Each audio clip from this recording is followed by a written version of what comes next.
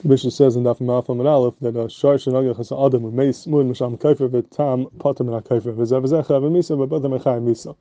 In fact, Marakasha v'chim yachid l'mitam kavlinanle. If you kill him, if he's chayav misa after he was a tam muad heichim mishkachas, I ever have a case of muad b'chari who was already killed after the first negicha.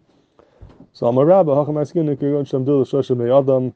We're talking about a case where they were aimed him that he would have killed 3 people, meaning he was running after 3 people and he was about to kill each one of them, but they happened to run away. But if not for them running away, he would have killed them, so that's enough to make him into a muad, even though he didn't actually kill them.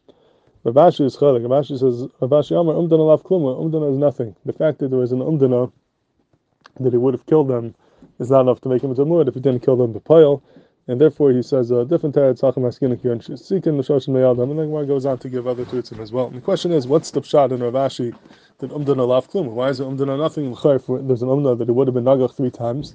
That's enough to make him into a shar muad. So why don't you need a why is umdana lav klum? That would be good enough. And Shlomo Hayman in his chidushim in Siman Gimel, the beginning of Masechta, he says a gavaliki aside in the din of shar muad.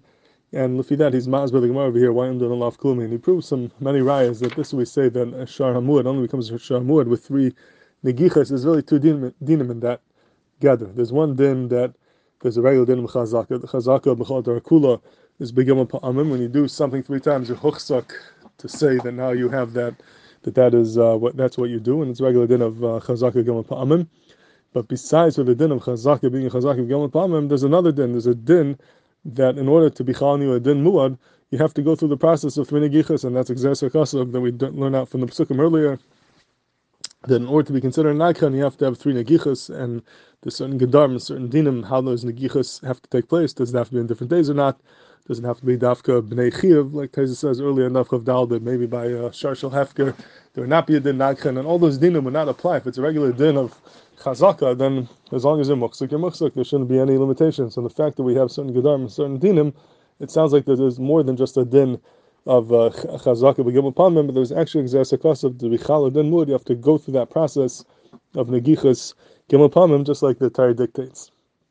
And he mainly says that's what umdana lav klumi, because even though al tzilchas chazaka, if you have an umdana that he would have been a geach gimel pamim, that would be enough to say he's huchsak nagchan.